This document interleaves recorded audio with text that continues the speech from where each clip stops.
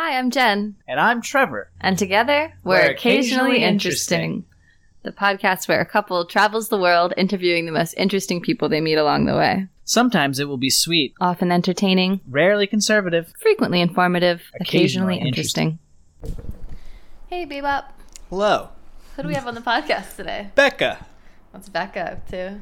Getting ish done. That she is. She's doing it like a goddamn superhero. I met Becca my first week living in Los Angeles back in 2013. She and her family came to a dinner party that my roommates were throwing for nerdy new parents. I lived with a baby when I moved to LA, and Becca was pregnant at the same time as my roommate. I promptly became best friends with her and her 10-year-old son as we bonded over our love of art and My Neighbor Totoro. Her 10-year-old son, that is. Becca and I bonded over other things. I went on to babysit for her 3 sons and was constantly astounded by their awesomeness. I was in awe of Becca from day one. I started admiring her because what an incredible parent she was, but the more I got to know her, the more incredible and interesting facets of her there were to discover.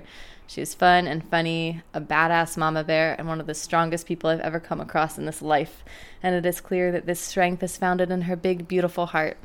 She's changed so much and done so many adventures in the 7 years since I met her, and it is always incredible to check in on her path. She has been working on a movie that is going to be an absolute game changer, and we talk about that a lot in this film. We've been waiting to do this podcast with Becca for basically since we started the podcast. We've been trying to get her on, so quarantine finally got her schedule slowed down enough that we were able to have this awesome conversation. Becca's an incredible storyteller and incredible person. You're going to love this podcast. And without further ado, Becca.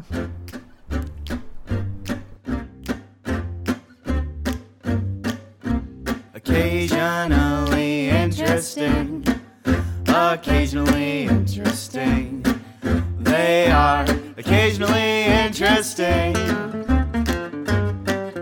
So you're in Malibu. How's quarantine going? Are all the boys with you? Like, are you homeschooling right now? I have all 4 of them, and we are in a 2-bedroom house, a very small 2-bedroom house. And it's working just fine. It's really sort of interesting to see how all of the assumptions that we make about space and what's required is just total bullshit. And you can live in total harmony 24/7. I mean, whatever, we have messes and things are imperfect, but really it's kind of awesome to be stuck on a mountain. We can see the ocean from here, which is it's kind of like a little Nashville girl's wildest dream that I never thought would ever come true, that I would live in a home with an ocean view in Malibu. Like it sounds like my little girl self would never have believed that this was something I would get to experience. And it is exactly, if not more magical than it sounds. Oh, that's awesome. Well, I have an ocean view on an island in Thailand. So but that was my plan. Like, I was like, okay, so I'm going to go to Thailand or someplace in New Jersey in order to make this ocean view a reality. And this has been really fortuitous and unexpected. But yeah, I'm totally coming. It's just taking a lot longer than I planned. Yeah. Well, because the hope is that then you won't have a deadline of when you need to go back anywhere, right? You're going to come here and just experience it. That's the idea. I kind of want to get my older children through high school, and then little Ed and I, who is he's game for anything. Aww. Like I put him on a surfboard for the first time 2 days ago, and he nailed it. He can surf. He's 6 years old, and he can catch every fucking wave. Wow. So I'm like, okay, we can do anything. We can backpack for 9 weeks. It'll be we'll have a great time. We'll eat nuts. That's awesome. And snakes and whatever we find. Are you still able to go outside and everything? We've got we live in a pretty special place with a gated community, which sounds more kind of like it's very, very farmish and like Sleepy Hollow-ish, lots of trees, and the houses are set really, really far back, and they're very old. This is a very old community, and because of that, everybody knows each other, and we walk around. So every day we walk down our mountain, down to the main drag that kind of leads to the PCH, and it feels like not any place I've ever been in the United States before. It's very old world. It's hobbity. Like there's so many trees and the houses are back under these trees. And so we're outside pretty much every day. That sounds absolutely dreamy. It is. It's like nature. I think I didn't realize how much I was suffering for as many years as I was suffering, not interacting on a daily basis with our mother. I just wasn't. LA was, the demands were off. Like the things that I felt like were really critical to do first, second, and third every day didn't have anything to do with being in any kind of close contact or intimate relationship with nature. And now that I am, I'm like, holy shit, no wonder I was drinking like 4 drinks a night to get through.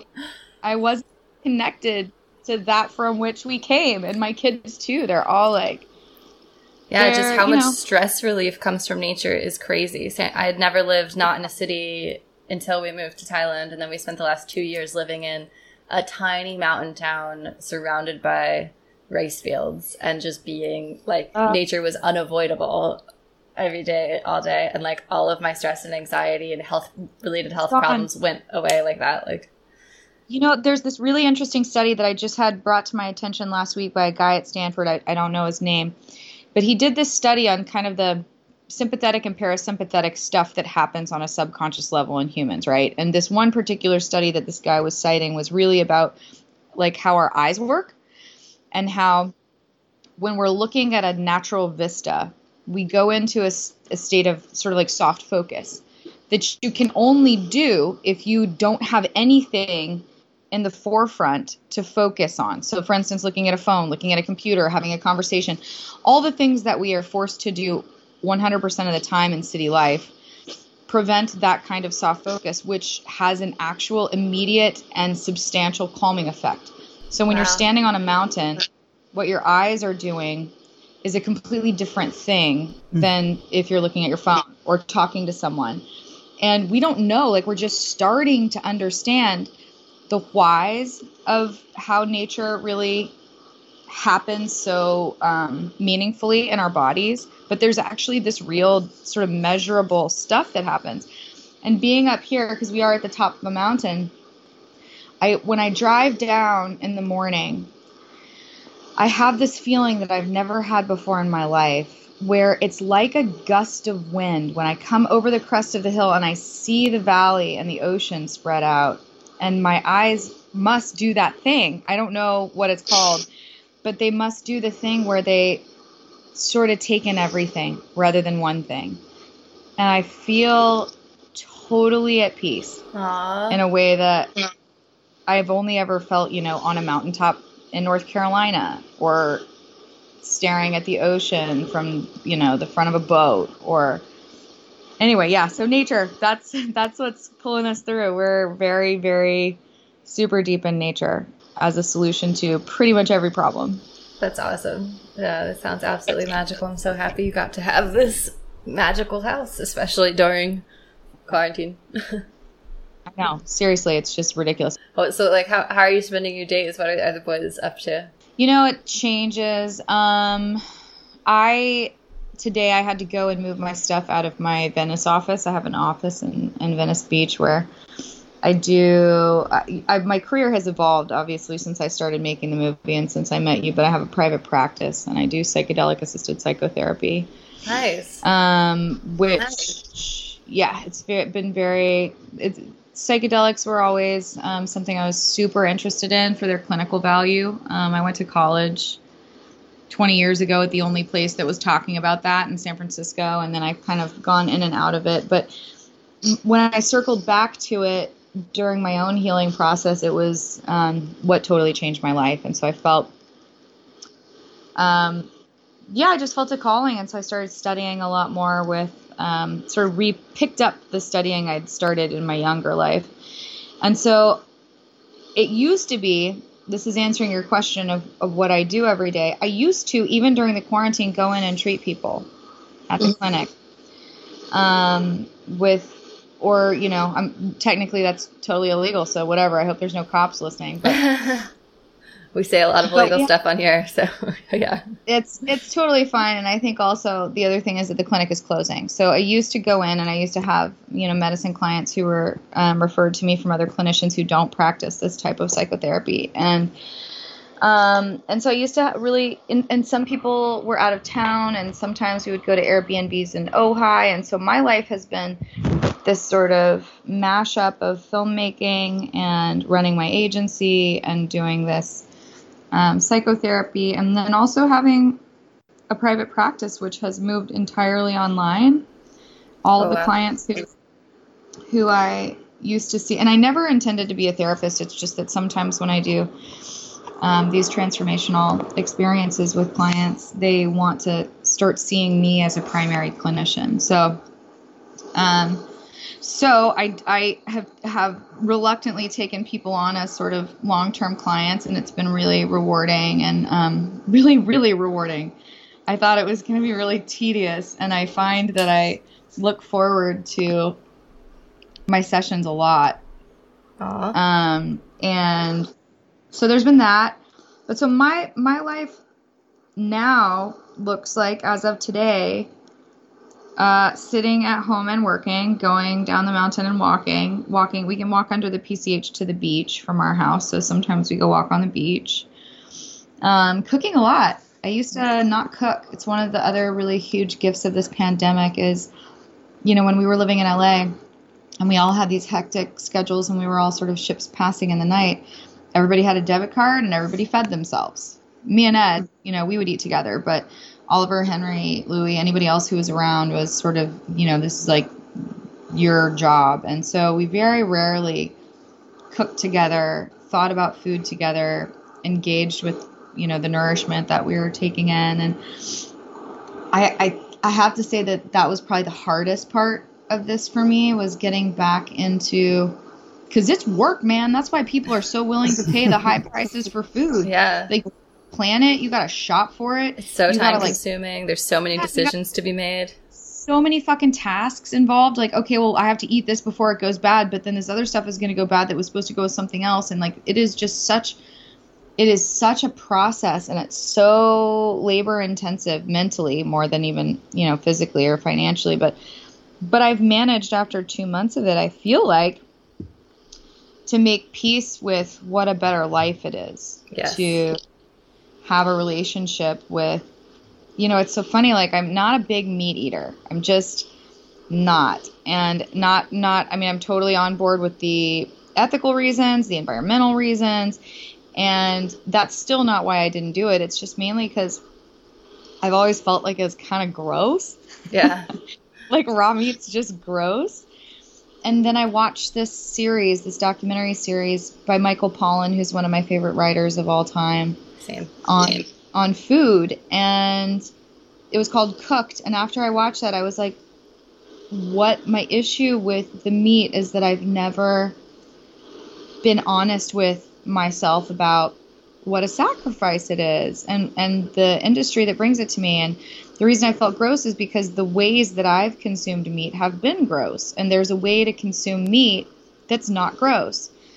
And so, during this period, I think I've gotten really conscious about the quality of food I'm buying, the way the chickens are raised, that, whatever. These are like totally first world opportunities that I can even consider this and choose what kind of eggs I eat. I realize what that sounds like, but no, it makes such a huge difference. That we do have these opportunities, and we also have the opportunity and privilege of being inconsiderate and not being conscious of these decisions. And that is, most people take the path of least resistance and choose blindly or don't choose at all. So I think it's absolutely exactly right. incredible. Or and don't choose. Yeah. It's like the most powerful thing we can do to just be conscious of our decisions, especially when it comes to food. Like, this is the thing I care about so much. And it is, we share our perspectives totally, that it's nuanced.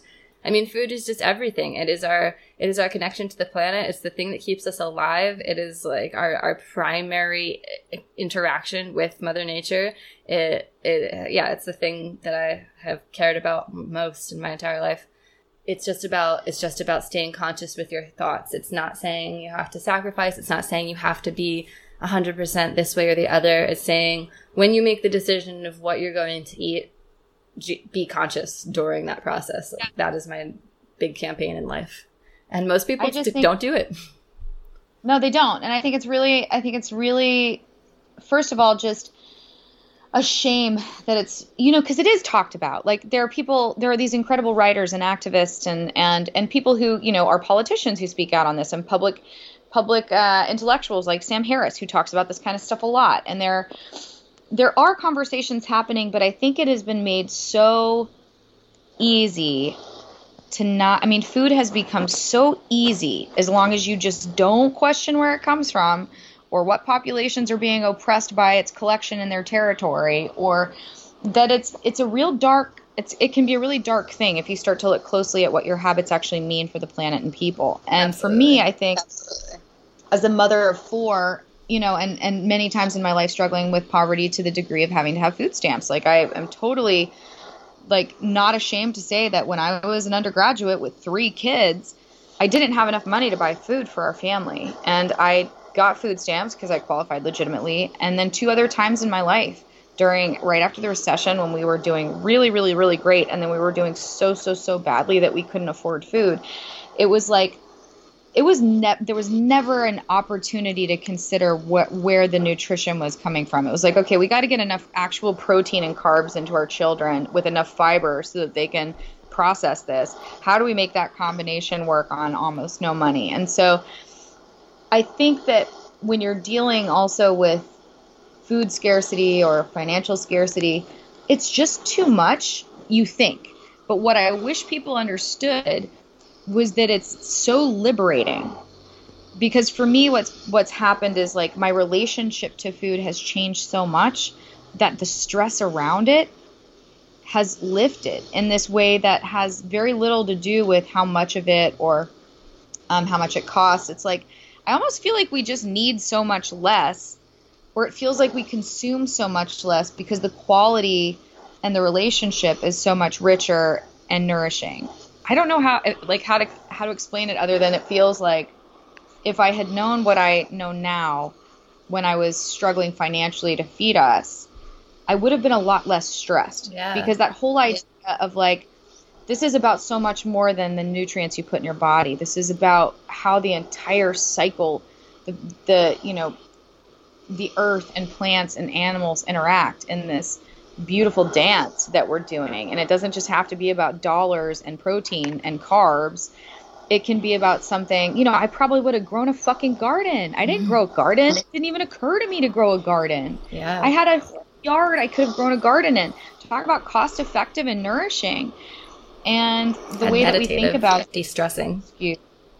Oh my God, it would have been so powerfully positive for me. So I'm right there with you, and I'm very much enjoying the transition that's been forced upon me. Because, I will be totally honest in saying I really wasn't there with you until very recently. This is a gift of the pandemic. I've been aware, but I have not been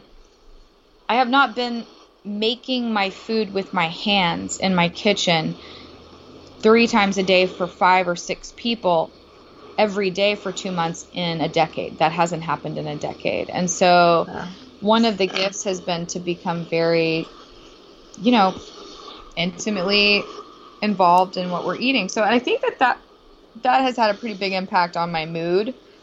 Just the food I'm consuming and the way that I'm interacting with it has, just like you said, like there's something about chopping. There's something about the textures and I definitely feel like it's the main time when I'm in a flow state, and like we keep learning more and more about how flow states are so integral to positive psychology. So they're so healing, and I really didn't have that. I've been very sort of like, there's so many areas of my life. It cracks me up to just, I'm almost 40, and I keep like having these major aha light bulb moments.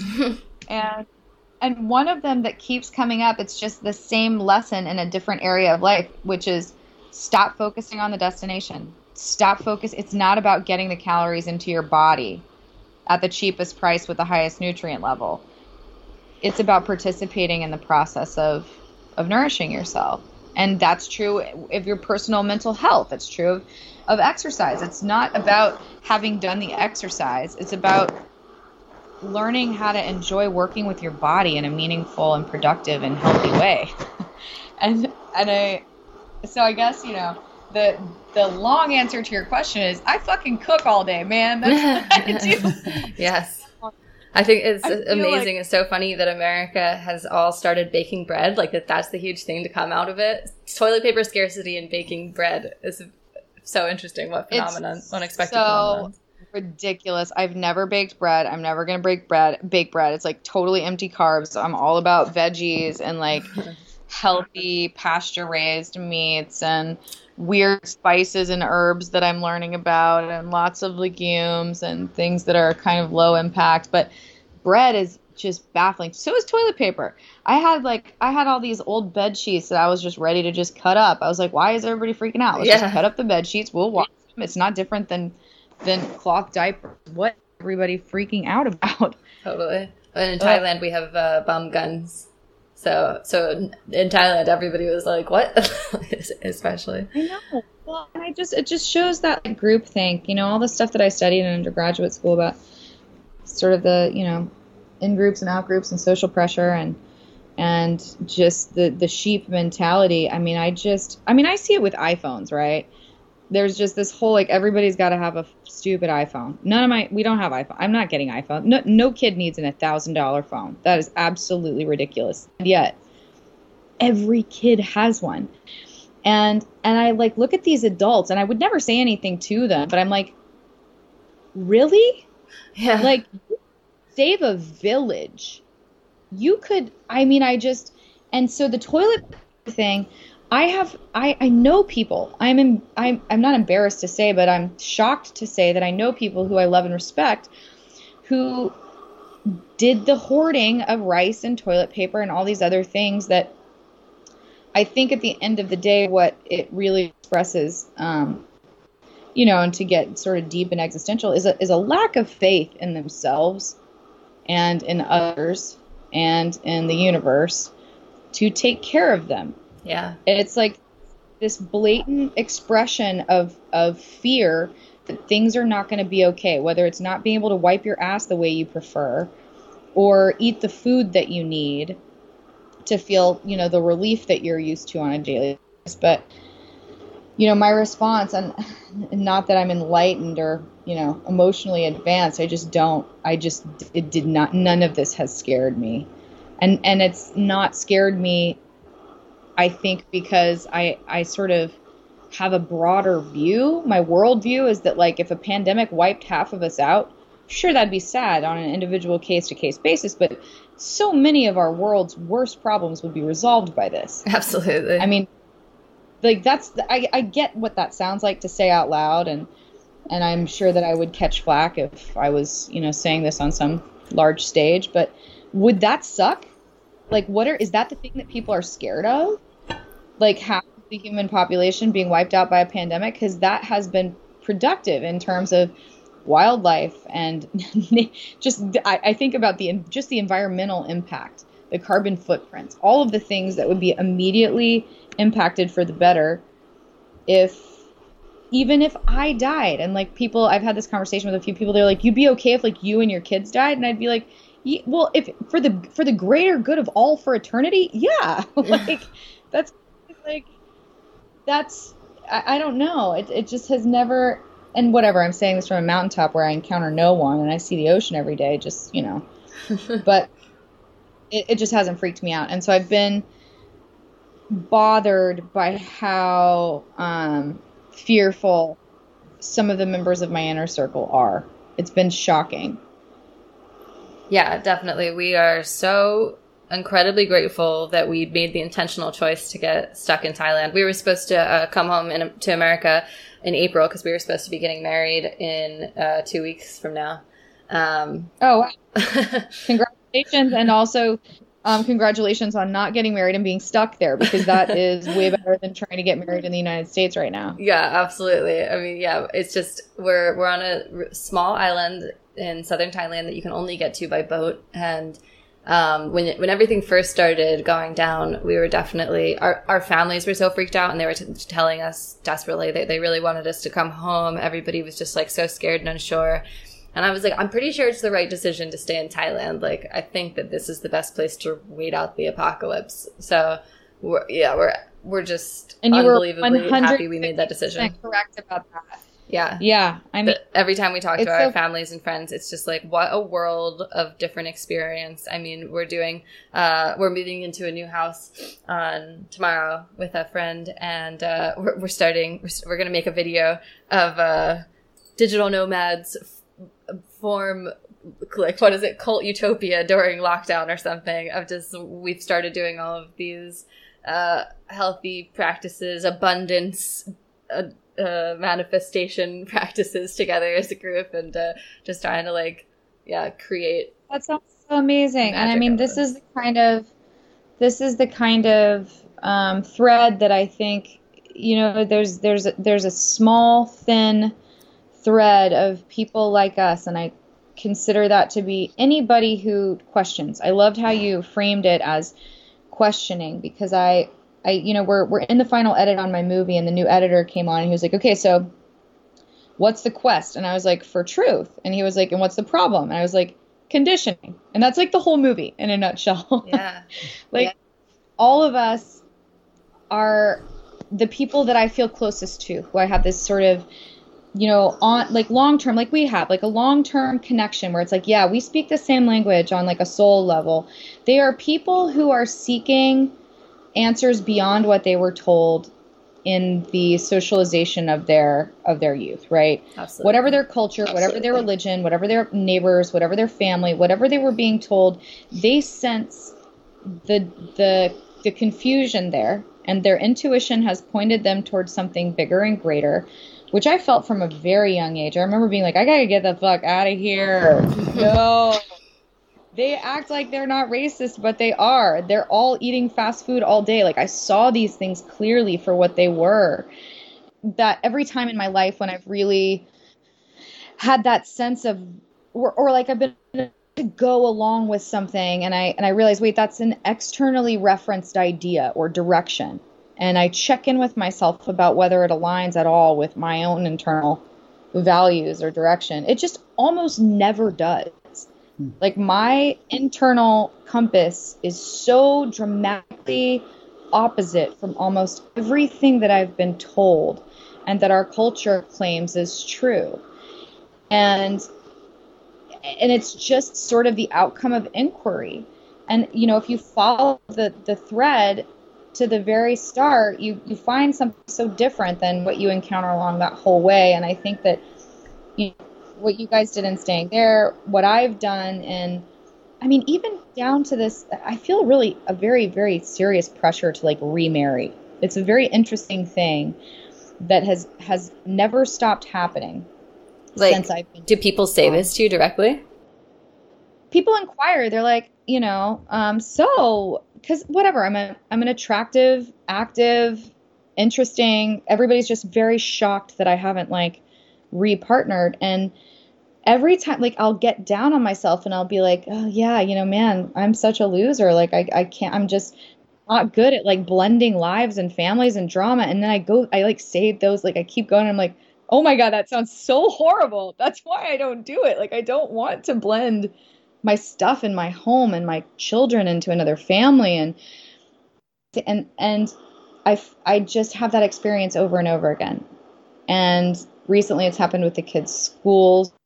They have all gone to very interesting charters or in Henry's case and Oliver's case recently, very interesting sort of alternative private schools. And I've been given this message my whole life that public schools are in Los Angeles County are dangerous and bad and awful, and you can't send your kids there. And What? yeah, seriously.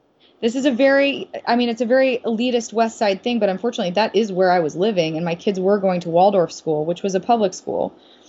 But still, there was just this idea that permeated our community that if you really love your kids, you figure out how to send them to a place where the people really love them and care about them. And it's not just the unions fighting the city. And anyway, this is something that echoed in my head and created a lot of stress for me because I don't have the money to keep my kids in private school.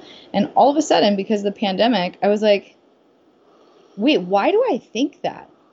Wait, that's not true. I went to public school and I'm doing just fine. Like, so many of the best people out there went to public school. Actually, my kid's dad went to private school and he's not doing all that great.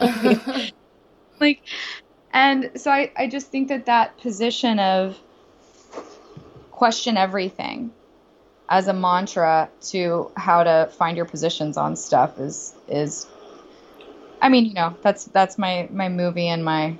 Yeah. Okay. Wait. So when you started your movie and like seemingly started your research into addiction, I know you've always approached pretty much everything in life from a much more compassionate, empathetic place, but it sounds like you had a journey where you were accepting a bit more of the societal narrative of a bit of like addicts are bad.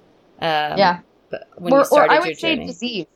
Even though I didn't intellectually agree with that sort of from a scientific perspective, I knew the evidence didn't hold up, that there was some gene or else we'd be eradicating those embryos. There's no gene for addiction. There's no disease. And I understood that to be true, but because of my conditioning, growing up in the South, and people who drank too much were seen as scum. They were lowlives. They were drunks. And women who drank too much were not invited. Their families were not invited to our garden parties, or they didn't participate in like, I never saw adults drink. Certainly never saw anybody do drugs. And so there was a very clear, if not explicitly stated, sort of subtext of drugs and alcohol are extremely bad, and if you use them, there's something super fucked up that is different about you and wrong with you. And so what was really fascinating.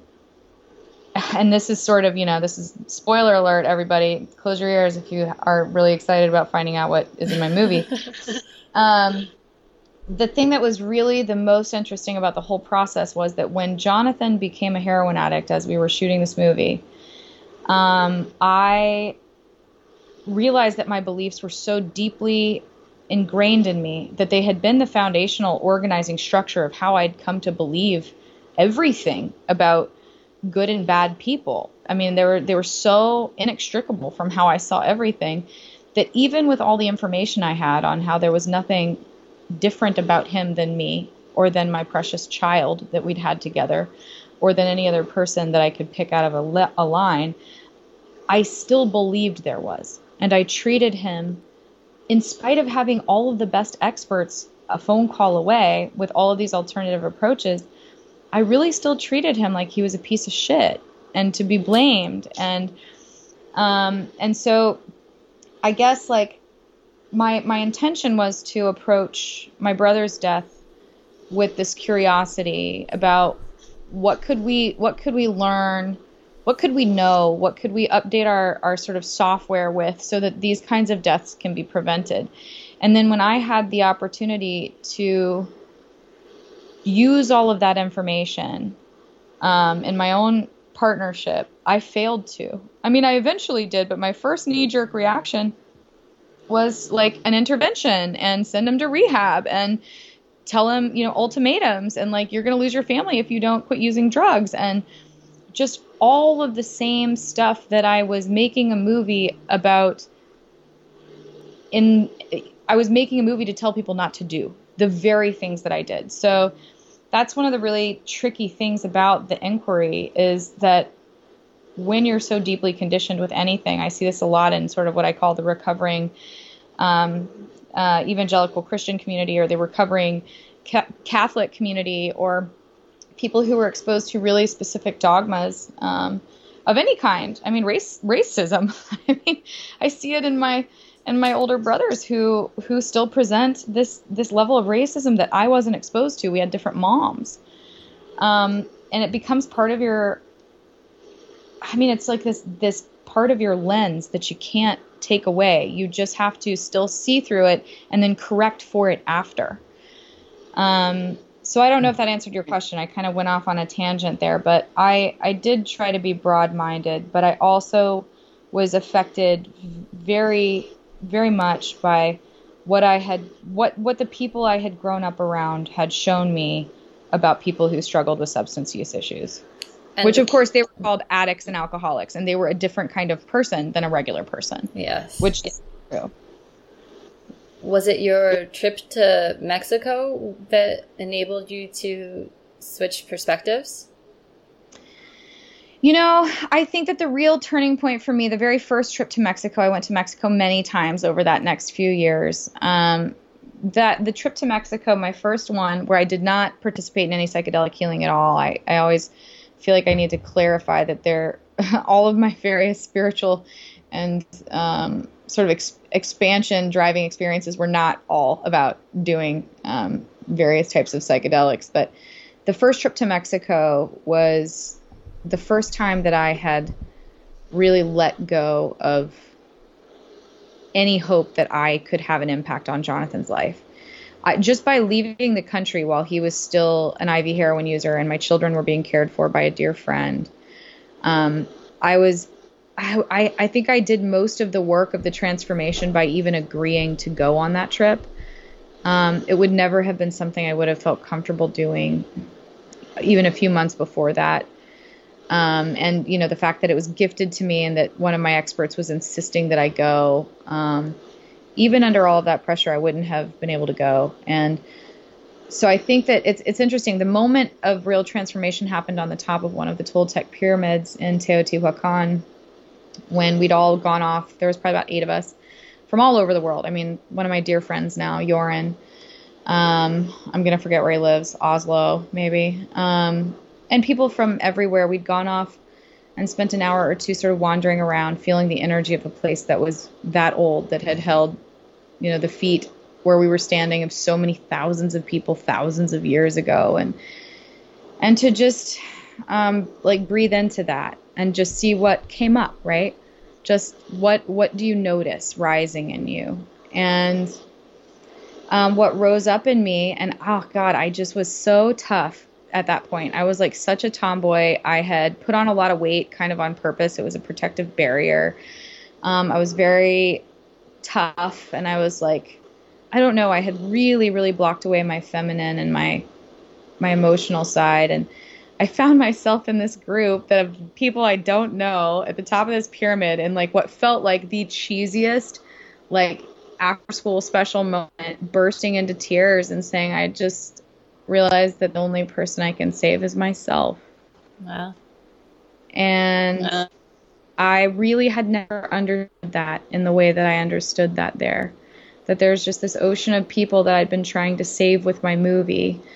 And this person who I loved so much and wanted to be okay, who I was throwing all my sanity and my health away trying to help get off heroin. And there was this person, this body, my vessel that I feel that I had completely abandoned in the process of that.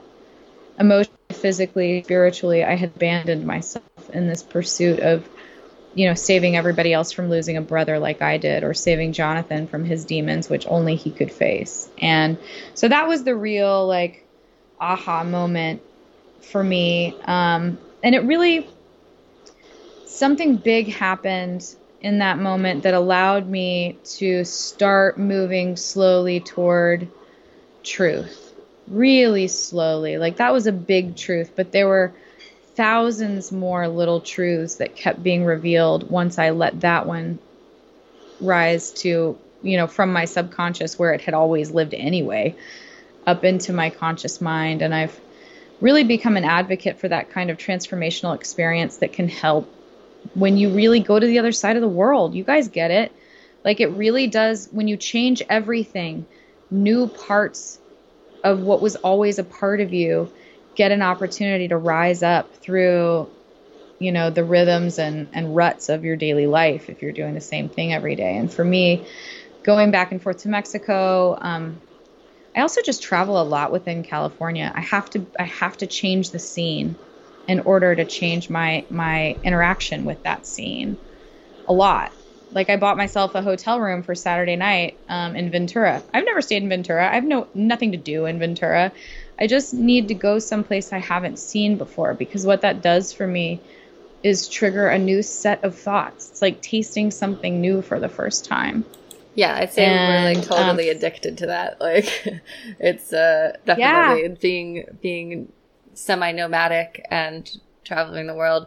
Quarantine has been hard, and again, it does feel like, oh my god, what a silly first world privileged complaint to be like, oh god, we were supposed to like be in Europe now, or whatever the situation is. Oh, but we're trying to like, we've combated this by we're moving tomorrow for the 4th time since March. So like that's kind of our mini way of traveling the world, so is exciting. moving around this small island a bunch of times.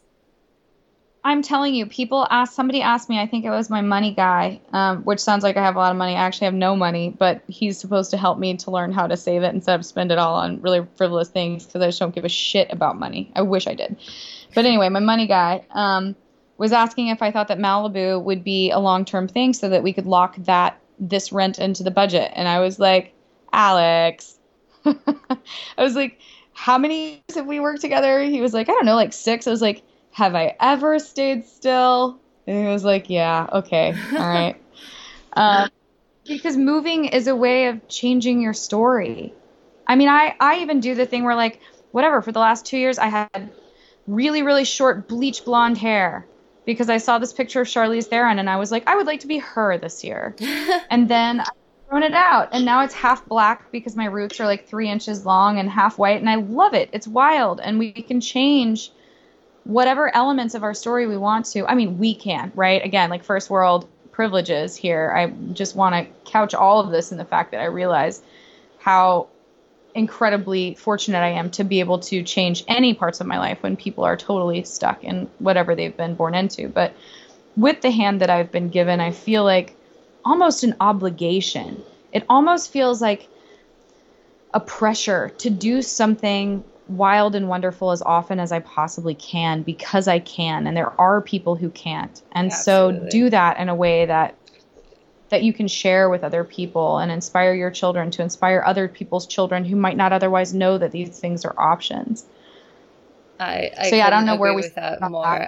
Just anytime people talk about like, oh, privilege problems or whatever, then it's like, yeah, man, and how better could I show up and respect my privilege than by taking full advantage of it at every possible moment, by using these advantages to experience and create magic. Right. I mean, I think all the time as a creator, as a creative and as a writer, about Virginia Woolf's A Room. What is it? A Room of Her Own? Now I can't remember the damn title of the book, but it's like a room of one's own or something like that, in which essentially the argument is, it is very hard to have, unbridled and uninterrupted and unmolested creative thoughts come forth and work themselves out in a life of, tragedy or poverty. You need some space for that. And I think, thank God she wrote that. And thank God so many incredible writers and filmmakers and architects and painters have had space enough to create. Look at what comes of that privilege. And what if they didn't do anything with it? What if they sat around going, oh, I shouldn't paint? That would be bougie. Yeah. We would have none of some of the most amazing, inspiring things that anybody can go and enjoy. Absolutely. So yeah, the answer is Mexico. Yeah, 100%. Mexico was, and it really threw me back into work that I'd already been passionate about in my early 20s when I was an undergraduate. So what type of you were studying psychedelics and psychology as an undergraduate? Yeah, so I found out about this place called the California Institute of Integral Studies, which is it's actually a graduate school in San Francisco, but they started about a year before I found out about it. I had always looked at it for a graduate program. They did have psychedelic studies. It was not a clinical program at that point because there were no legal FDA studies being conducted, which now there are. So they do have a legal psychedelic research program, graduate program right now. But it was started by a guy named Stanislav Grof, who is sort of famous for being the first psychotherapist to test LSD in a clinical setting. And what he found, which I found to be, and I wasn't a psychonaut, as people call it. I didn't do psychedelics when I was in high school. My curiosity did not come from a personal affinity or attraction to psychedelics. They actually scared me. I thought they were very I like their relationship to consciousness and our grip on the ego and self was really, really interesting and fascinating, because what Stanislav Grof found was that when the default mode network, he didn't use this language, this is me patching together language from current research and Stanislav Grof, but basically when the default mode network goes offline, which is the part of the brain that is constantly deciding whether every piece of stimuli in the room is safe or dangerous, right? Like in a given day, we process millions of pieces of information. When that goes offline, all the things that you hide and lie to yourself about and lie to others about, or just misinterpret, or it just all the gymnastics of the mind are kind of dismantled. And so in a therapeutic relationship, what happens is this level of intimacy, this total vulnerability and trust. And it actually, it softens the patient and forms this different type of bond and openness that usually takes closer to 5 years is the estimation with certain psychedelics. And I do not work with LSD. I'm still a bit, I have a tentative relationship with it. I haven't done it very much in my life. But it's just not one of the ones that I work with. What do you work with? So the one that I specialize in, I always just sort of giggle as I say it. People are like, "What? That's a thing?" Is the crystallized venom of the Sonoran Desert bufo toad. We've just learned about this. It's a big thing on the island that we're staying on. How do they get it there? Are you sure it's not combo? How do they get it? Because it only exists in the Sonoran Desert of Mexico. Yeah, I mean, it's I've met a couple people who are, well, like, I've had a lot of conversations with one guy who's a white dude from Texas, and he... then that's why. That's how. Because it's in Texas. You can get him in Texas and Mexico. Yeah, he said, I mean, he first did it in Mexico, and then, yeah, he had a calling to share it with others, and he says that he gets it from a guy in Mexico. But we haven't done it because we've been skeptical that it's actually real. Well, if he's from Texas, I would believe him. So if I met a guy from Detroit who was telling me he had some in Thailand, I'd be like, fuck you. No way. But Texas is, I mean, you can actually harvest the venom in Texas and in northern Mexico. So that makes sense to me.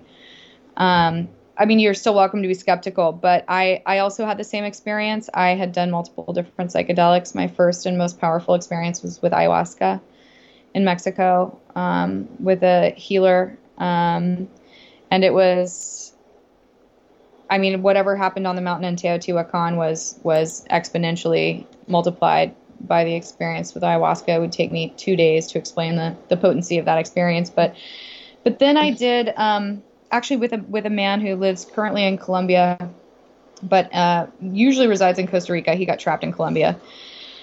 I met him in Mexico at the ayahuasca ceremony, which I like to say this in any public setting, which I did alone, because everybody should do ayahuasca alone, because anybody who's trying to give you ayahuasca with a group is a fraud. Anyway. Oh, wow. That is it's not a fraud.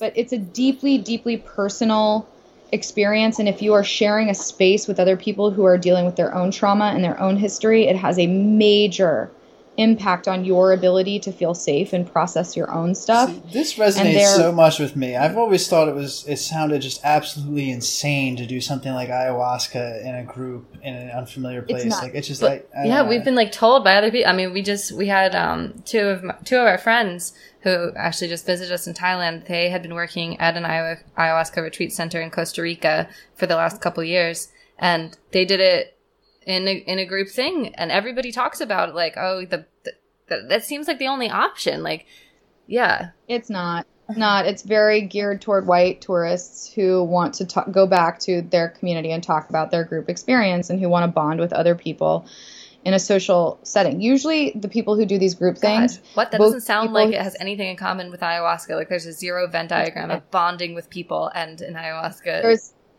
Or going to a retreat. People turn it into a vacation. They go to Colombia, they go to Peru, they go all over the world to do this medicine, which should never be done in a group. I mean, there's no legitimate shaman And I mean, that sounds so dumb. I hate even saying that, but there's nobody I know that I have a deep and meaningful relationship with as a clinician and a healer who would ever serve any medicine in a group. You cannot. That's fantastic to hear. Yeah, you will get an experience, but you have to understand how much money they're making. So if you're getting $1,500 per person, if you do 10 people at a time as opposed to one each day, there is a monetary component to this. And it's actually a conversation that a lot of the medicine workers and I have on a pretty regular basis about how many charlatans and snake oil salesmen and dangerous people are operating in this space because of the lack of regulation and standard of care, and how ready we are for there to be some actual regulations and some clinical guidelines so that these people who are doing this, because I will say that I don't think that people are they're not being traumatized, right? Like they're not leaving there worse off. They're just they're not getting what you can get from the experience, because you should be with a guide who understands the nuances of what's happening to you and who can be there to support you in whatever ways are needed, which for some people can be very, very, very hands-on. It can be a high-touch process. And for some people, it's not. It's just, it does have a really deep and lasting psychological impact when done the right way. And it's really important to have people around you and serving you in those settings that have a deep awareness of sort of what is beneficial and what's not beneficial in the process. And so many of the people out there are just giving people drugs because, of course, when you give somebody a drug, they have an experience. And so I can definitely make recommendations to people. I also, back to the Bufo toad, that's what I use myself. Maybe now it's down to maybe like once every other year, maybe once a year. I always say it's kind of like a shower. Just because you took one doesn't mean you don't have to do it again. It's a thing that you have to kind of repeat to clean yourselves out. But I also have a really strong intuition that every person has a medicine on this planet that is geared toward their chemistry and their psychology. And it is not, what works for me is not going to necessarily be what works for others. And so there's a lot of situations where clinicians who don't practice the toad will send them to me. And there are lots of situations where, people are interested in a medicine that I don't think is right for them. And I tell them they should do something else. And I send them to a clinician who practices with that medicine. So why did Bufo resonate with you? So Michael Pollan, he wrote a book called How to Change Your Mind. Yeah. And in that book, he calls the toad the Mount Everest of psychedelic experiences. And I knew that going in. And I am an overachiever. And so there was some ego part of me. I mean, this is just the honest truth. There was some ego part of me that was like, this is my drug, man. This is my medicine. I'm going to, and then there was another part of me that was like, this is sacred stuff. And you need to check whatever that is at the door and see what really happens. And that part of me was truly terrified. I was completely terrified, on the one hand, that I was going to completely fracture all of the parts of my understanding of myself and my place in the world in such a way that I would never be able to experience the positive parts of my life again. I don't know why it just felt so big and so wild because the descriptions I'd heard of it were so insufficient because nobody can really explain it. But I did it and I was so scared. Oh my God, I was so scared, you guys. I'm scared of everything. That's something that doesn't come across when I speak or when I live. A lot of people are really surprised to hear that. Yes, you definitely come off as a badass. Yeah, I know. It's so funny because my body worker, who I've been going to for 12 years, who I adore, she's amazing, another mother of 4, badass woman. She was asking me about something like 2 weeks ago, and she was like, oh, how was that? I was like, I was terrified, Mara. I was literally shaking. It was all I could do to not get drunk the night before, just to not think about how scary it was going to be. And she said, you were scared? And I was like, yeah, I had to speak publicly at an event for a large community of awesome people, and I was terrified about it. And she said, have never thought that you struggled with social anxiety or fear. And I was like, constantly, all the time. And she started to cry. And she said, Becca, I don't think there's anything. I did not think it was possible to love you more. But knowing that you do all the things you do and that you're scared all the time makes you that much more amazing. And I was like, oh. Yeah, man. So true. But so I think it's important in a conversation where I'm, sounding confident and like I have this great sense of direction and everything's figured out on my mountain in Malibu. I'm fucking terrified constantly. Like I don't answer my phone, just because of that. And so that going into the Bufo Toad was very present with me. And what came out of it was the self that I identify with, that is my jail, right? That has all of the insecurities of my individuation, being called all the things I was called, and the fears of that we develop over time. That whole self and all of the positive parts of that self that could even observe and describe an experience dissolved completely. I died, and the death was it removed all fear of death, which is, I think, our ultimate fear. Underlies a lot of what drives our conscious activities, because our subconscious is, from how we cross the street to how we eat food to when we go to bed, it's related to our health, which is ultimately related to longevity, which is related to death. And this experience was so much how I imagine that death will be, this just ceasing to identify, ceasing to be able to notice whether or not I identify. I always tell people the ayahuasca was the moment, the pyramid in Teotihuacan was the moment where I realized that there was a me worth saving, and that was my job, just me. Forget the kids, if I'm not focusing on me. There was this very big emergence of the importance of me. And then the ayahuasca was a step further. It was this I just felt physically connected to every single person, rock, thought. I couldn't differentiate at one portion of it whether I was my mother or myself. Like I was my mom, but I was also me. But I couldn't tear us apart because we were exactly the same. And there was this sense of, if I was being a brat to her, I was being a brat to me. Yeah. And if I was loving her and appreciating her, with the Bufo Toad, it wasn't me or all, it was nothing. There's nothing. And that sounds terrifying to people who haven't experienced it in the way that there's this warm golden fog that you sort of pass into, that swallows it all, and you're left with nothing. But it's not what we fear when we think of having nothing. It's this beautiful, warm nothing that makes everything you've ever worried about for one moment shrink away into nothing. And so when you emerge from it, your perspective on things like, for me, things that sort of, hold on one second, let me let Daisy in. She's scratching at the door. Things for me that sort of bog down my consciousness, right? Like, oh, I shouldn't eat that because I'm going to, put on 5 pounds if I make this a pattern. Or I don't have enough money this month. I need to take on additional work. How am I going to do that? Or I'm exhausted. Maybe I should go on a fucking dating app and find a partner. Or like these day-to-day thoughts, they just go away. They go away.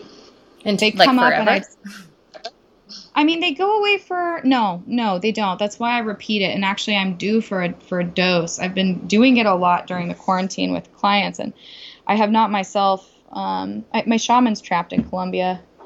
So, and I do only like to do it. I practice what I preach. I would never do it alone. I would never do it, with somebody who's not extremely experienced with the medicine.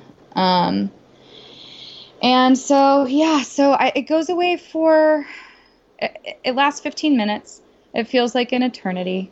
You wake up and you feel like you've probably been asleep for 3 days, but only 15 minutes has passed on the clock. And you feel totally normal. There's no half-life, right? Like this. So there's no sort of coming out of it slowly. And then you have the rest of your day or your evening. And what has always been so remarkable to me is just how pure and white and clear the change is. The change is, and it's none of the things that I worried about. It's just this, like, I feel like it's like when the light hits, ripples on the water just right, and everything just turns blinding for a second in this beautiful way. There's this sharpness to it.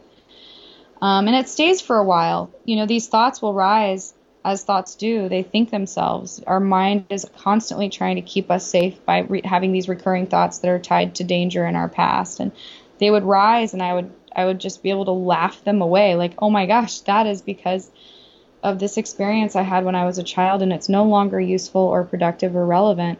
And it would just, that thought, that boat, I like to think of my mind like a river, that boat would just pass on by without me jumping on it and like getting engaged with it. So I also don't recommend it for most people. It is the Mount Everest. It is deeply destabilizing if you don't have a foundation of who you are. Like, I was very well by the time I decided to make that leap. It was not the first psychedelic I tried, and I thought about it long and hard before I decided to do it. Most people, I don't think it would be therapeutic for.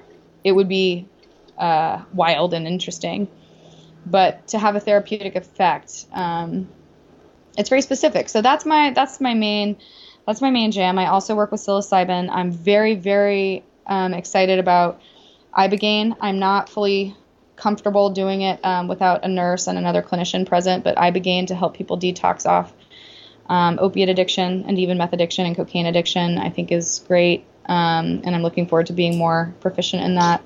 The ayahuasca is something that I have a weird relationship with it, and I'm not the only clinician who does. It was so sacred and special to me, and it was also given to me in such a safe space, an indigenous space with a ceremonial healer, that I have felt a bit of the imposter syndrome considering taking that on as a, American research-oriented evidence-based clinician. Mm-hmm. But I'm warming up to it because I see ayahuasca being used so fucking irresponsibly, and people bastardizing the potency of its potential impact with their gossip. I mean, like, people are talking about this all over Instagram. They're like posting about it. And I'm like, this is pure trauma therapy. This is deep stuff, guys. This is not a yoga retreat. And so I feel like since the tides have made it so cliche, that somebody needs to step forward in our culture and start to reclaim it for the proper use, which is as medicine. Yeah. So that, and then I guess what else is there? There's Kambo. I've not trained in Kambo. I do have a guy here in Malibu who wants me to do it. I'm not really interested in doing Kambo. What are the others? Like I said, don't work with LSD. Kambo's the one with the 3 holes in your skin. Yeah, and it's not really psychedelic from what I understand. It's just venom, right? Yeah, it just like makes you throw up. This one I've never understood. Like, so you do it, you get pricked 3 times, it's like a venom, and then you purge. Yeah, they burn you. Yeah, so they burn you, you puke. Like, this sounds terrible. It sounds like, who? Yeah. Why would anyone volunteer for that? Yeah. I totally am with you guys. It's this kind of the same way I feel about LSD, just because I've only had 3 experiences on LSD, and they were so not healing. They just weren't. Yeah, I feel like LSD is more recreational than anything. I mean, it's interesting, it's fascinating, but at the end of the day, totally, it's a man-made recreational drug that has been used. I can see how originally it's how we got to using these compounds, but yeah, the Kambo I don't get. I do understand, like, sort of immunologically, if that's even a word, how it's working. What it does is it's such an attack on your immune system that your immune system goes into hyper overdrive. And so other symptoms that you may have been experiencing related to, I don't know, respiratory stuff or vision stuff or any other kind of sort of physical ailment, the pitch is that because of the hyper overdrive response to the venom, everything else gets a dose of additional white blood cell action too. Maybe I have that totally wrong. Obviously, I'm not an expert. No, but the one I'm most excited about, if I can just like shine a spotlight on it, and that the FDA studies are finally being done in great numbers, because the first preliminary ones were so impressive that this is a lot of this, I think, is in the Michael Pollan book. I can't remember. No, it's not. I have an expert talking about it in my movie. That's how I know this. But they're so impressive. And the MDMA sessions that are being done with people with fatal cancer diagnoses and severe trauma survivors of war, like the PTSD soldiers and other. So what they're seeing is sort of just an improvement across the list of presenting issues: depression, anxiety, sleeplessness, focus, aggression, you name it, that has just never been seen before with anything. Antidepressants, exercise, combination of antidepressants and exercise, talk therapies, just everything that they've ever tried in any combination has failed to, hold a candle to what the MDMA sessions, a single MDMA session and a single psilocybin session, are showing these incredible results. So I'm excited mainly about these things becoming more mainstream. I, as somebody who, of course, has been a cheerleader and an enthusiast for a long time and sort of picked back up again in the last, 7 or so years, my hope is that with the legitimizing by the FDA, which, of course, our sheeple Americans have got to see FDA studies in order to believe that anything is legit, that it will become so widely accepted that people will actually start healing with these powerful natural compounds that are on the planet, just like foods with vitamins, to help us reset our minds and hearts and souls so that we can interact better with one another and with ourselves and do better work on this planet. And I don't know if that's ridiculously optimistic. I tend to be that way, but my hope is that over the next 10 years, the number of people who are interested in and have access to these medicines, when indicated, I don't think they're right for everybody. Like my business card says at the very bottom, it's like psychedelic assisted treatments available when indicated, because it's just not for everyone. But my hope is that it becomes so much more readily available and better understood, because it has been conflated with recreational drug use. So are there certain issues that different drugs are meant, or medicines that are meant to treat? Like, what is Bufo? What do people send their clients to you for? What's going on with their clients? That's a great question. I think a couple different things. One is that they have already done maybe psilocybin or MDMA according to the MAPS protocol, and they've experienced major expansion, and their life has changed for the better, and they've been healing for 3 years, and they're ready for the next thing, and they're just ready to take it one step further. The other one is, that's really, I almost feel like there's that, and then there's also the sort of experienced psychonaut, people who have been into psychedelics for a very long time, but who are older or who have become more responsible, who don't want to use drugs recreationally in doses that they can't predict, who want to do it in a way that's exciting still for them. There's still an adventure involved in it, but that's controlled and safe and therapeutic. So those are two populations. And the last one I would say is, trying to think of how I would describe this most recent client I had. She's just a wild heart. She's dissatisfied with the ways that we talk about things and see things. She doesn't fit in on the planet. She needs, on some level, a confirmation that her intuitions about how big and weird this all are right, that her sort of inability to fall in line with the mainstream is beautiful and good.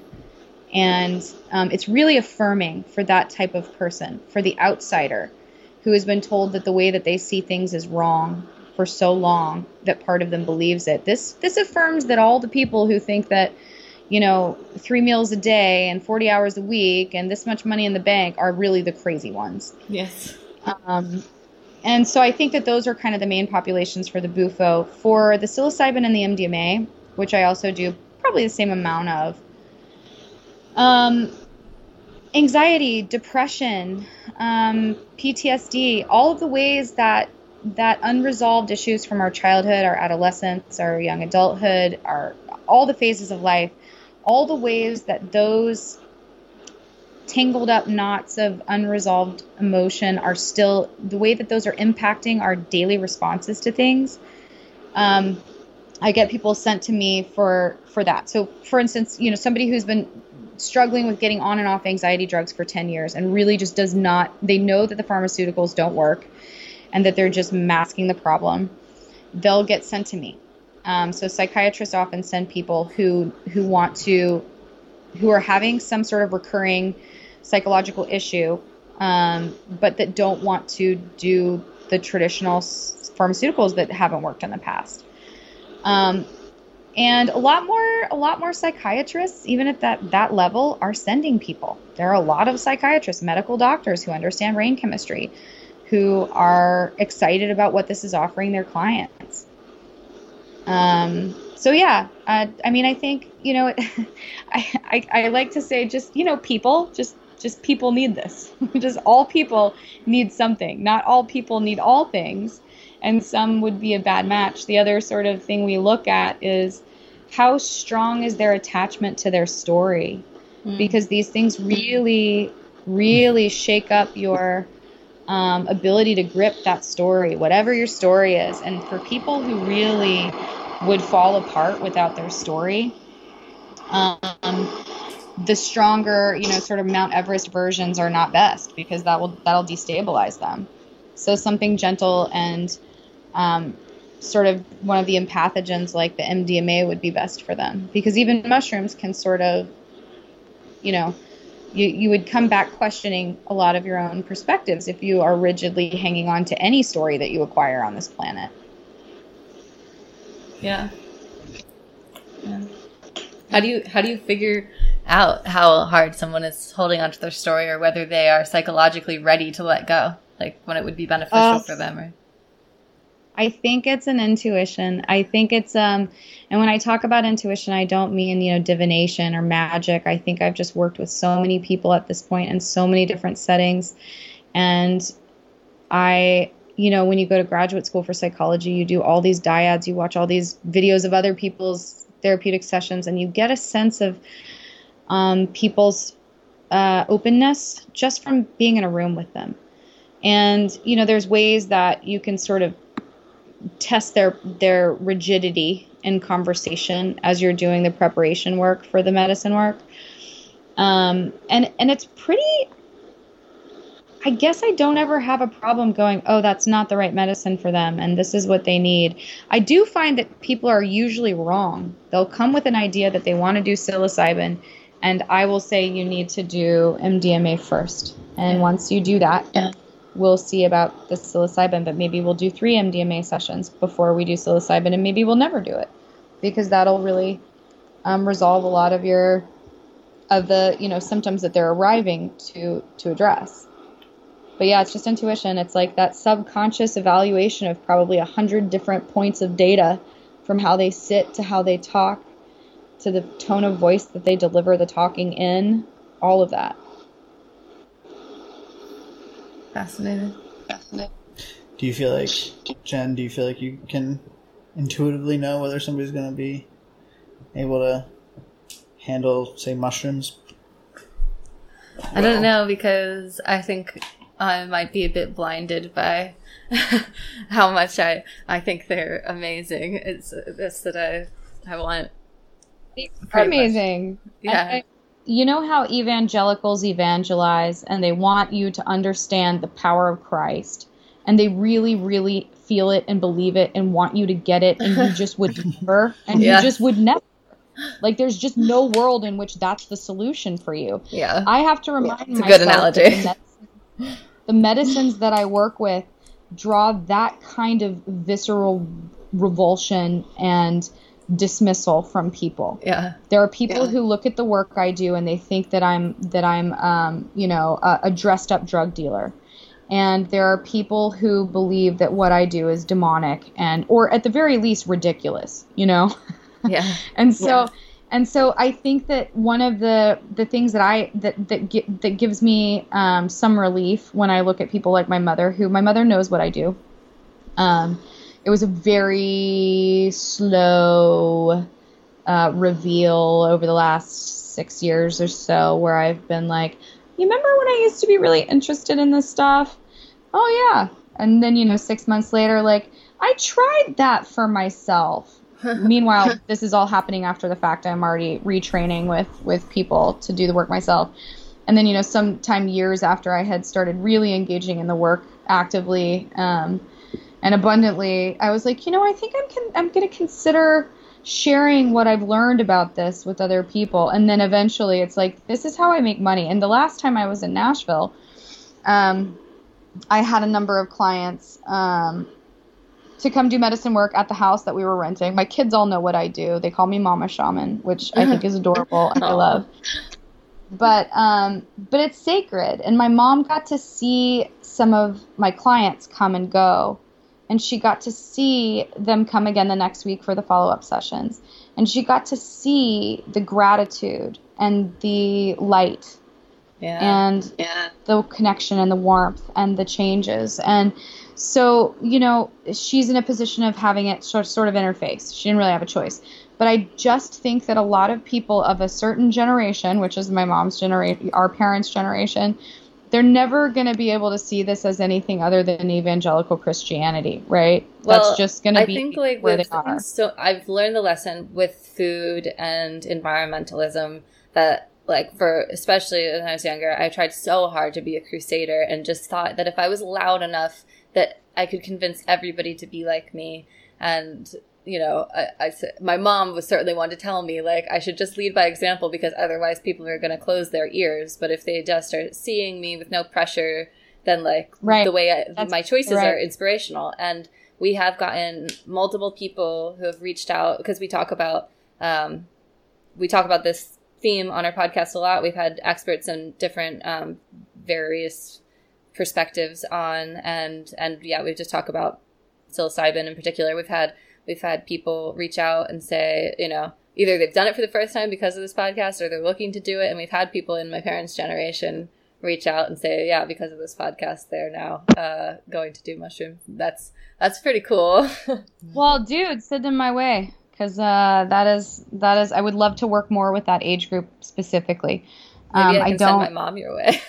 I would love that. She knows who I am, so I would love that. And even just for a conversation, because I think a really great place to start is what I just call a discovery session, because people don't know anything about this. All they know is what they've heard through the grapevine in whatever circle they run in, or whatever their siloed information on their social media feed is, or whatever the perspective of their specific news source is. And so just having an open and honest, we were doing panels for a long time that were really, really well attended for people to just sort of, tease apart the myth and the scare stuff from, these are drugs and from the totally false over advertising of it as being this cure-all. Like, it's great. It also needs to be used in conjunction with all the other normal stuff that people have to do. Like, you can still be on antidepressants and exercise and go to rehab and do all these other things that are, as a combination therapy, going to make it more effective for whatever it is. But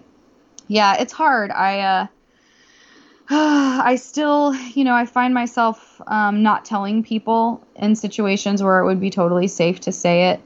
I will say, oh, I'm a filmmaker. Or I'll say, oh, I run an agency.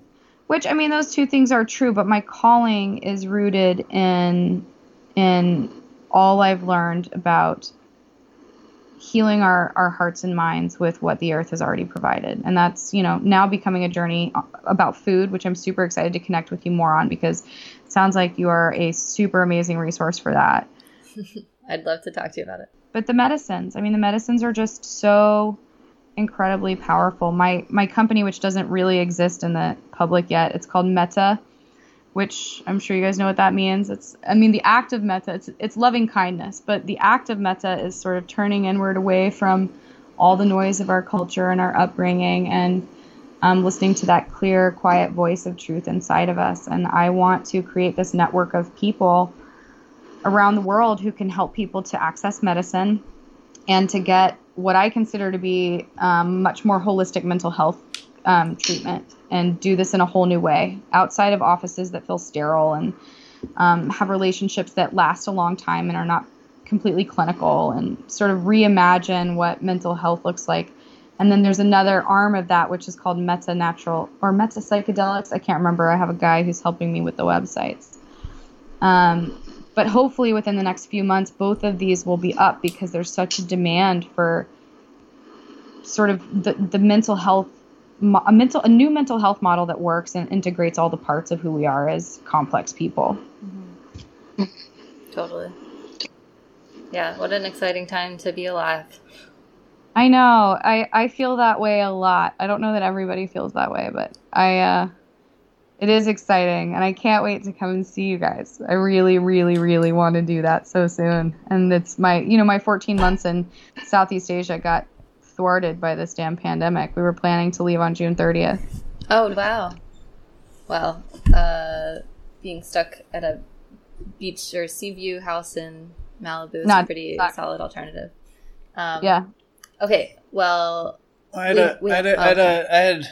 a couple questions. Go ahead. Do you have any experience or knowledge on ketamine and any? I do. Yeah, I have pretty strong feelings about ketamine. I don't mess with it. I don't recommend it. I believe that it is yet another trend, an accoutrement to a lifestyle obsessed with, I'm getting better every day in every way, and this is going to help me. It does not have any long-lasting effects. It has not been sufficiently studied. It is a horse tranquilizer, which makes you feel great for a little while. So I'm glad that I don't know any of your listeners, because I would probably catch some shit for that, because there are people who fucking swear by it. Well, we had one of our very first episodes was with one of the leading Australian researchers on the convergence of psychiatry and psychedelics. And while I think his interests lie more with psilocybin and LSD, he is currently, or as of I guess a year and a half ago, he was doing clinical trials with ketamine and depression, and yeah, my understanding of it, and I don't have any strong emotional attachments to it one way or the other. I find it, maybe exciting as a possible treatment for serious, catatonic, like depressional states, and it seems to have some promise there. Yes, I agree with you. That's that's one of the indications that it seems to have some really serious promise. But go ahead, yeah. And that's why I was just curious, because I know it's not a psychedelic as like what we've been talking about. It's very different in its method of action. And I'm just curious if you had any insight into it as well. Yeah, I have a lot of clients. I have this sort of like exhaustion with it, because there's so many ketamine clinics that, because they can charge insurance and because they're very, very big right now, they're popping up everywhere, and they are very, very trendy. And I get a lot of clients who come from there with worse depression than they went in with. And I'm not sure, because it's really just sort of just started happening over the last year, even over the last 9 months. I don't know whether that is a reality, sort of a response related to an expectation that didn't get met because it was oversold, because of what was promised. So it's really hard for me to tell. All I know is that there are people who had an expectation of a level of healing that was not delivered at all, to the point where they went on a search for more potent and substantial, and Well, that's part of my concern with it is when being around people who use different drugs recreationally, like psychedelics, and then you see the difference between the affect and the experience and the retrospection of say using psilocybin versus somebody who does ketamine. There's usually a very clear difference in the recreational users. And one's like kind of positive, and then the other's like, near cocaine kind of usage of like just it is habitual, yes, constant use and total inability to reach any states of even what I would consider kind of like flatline normal emotion, but to even rise above that, they need more ketamine. It's not highly addictive in the same sense as like heroin or nicotine or something like that, but in a lifestyle, from my 20s living in Los Angeles, the people I knew who were using ketamine regularly were people I did not ever want to be around. So there's also sort of the shadow of that experience with it. And, I anything that rises into prominence with that rapid. And I don't know if it's just LA. I imagine the rest of the country doesn't have ketamine clinics popping up everywhere. LA is just like that. what, whether it's green juice or keto or whatever. It starts here, it goes overkill, and then go it spreads. hard But in LA. Well, I think you're absolutely. You sort of they just go so alluded far. to it earlier, and this was kind of my next question. Was like, it seems to me like a huge barrier of entry for these types of therapies to really gain a hold is going to be the insurance industry and the rehab industry, which at this point have to be, I mean, huge lobbies. And the pharmaceutical industry. And the pharmaceutical industry, it's much harder to regulate and make money off of this kind of therapy. A couple of things related to that. Yeah, and this is a conversation that we as clinicians talk about all the time. We really have, most of us have a sliding scale, which goes all the way down to 0 for people who are, indicated as, insurance paying with their clinician. They really need this. They can't afford it. Many of us will do it for $0 or the cost of the medicine. Because this is a calling, right? Like there is something in this that we would do probably for no money if we had to. Not probably. All of the people that I know that do this would do this for no money. And so that part of it is unsustainable on a large scale. And there's not enough people with that kind of heart and connection. And that's the other problem, is that part of why the medicine treatments are so effective when you work with sort of my small camp of mindful and connected and truly compassionate, clinicians, is that there just aren't a lot of us. So even if it were to become a model that was supported by all insurances and pharmaceuticals were pumping them out and the generic was available for free, people are not going to have the kind of experience that we offer in a clinical setting. They are going to have an experience that's, maybe similar. But we're really worried about that too. We're also just worried about states like, South Dakota, where if you get caught with a single mushroom cap, you go to jail for like ever. So yeah, you can actually, I found this out because one of my clients is from South Dakota, and he's so scared that we're doing his treatment in Mexico. But in South Dakota, if they suspect that you did drugs, like in the last week, all they have to do is suspect that you did drugs. They can force you without your consent to take your blood and test it for drugs. What the absolute fuck? How is that constitutional? Don't they must have at least. I'm sure it's not, but they also can then use that to prosecute you for possession and consumption if it's just present in your blood.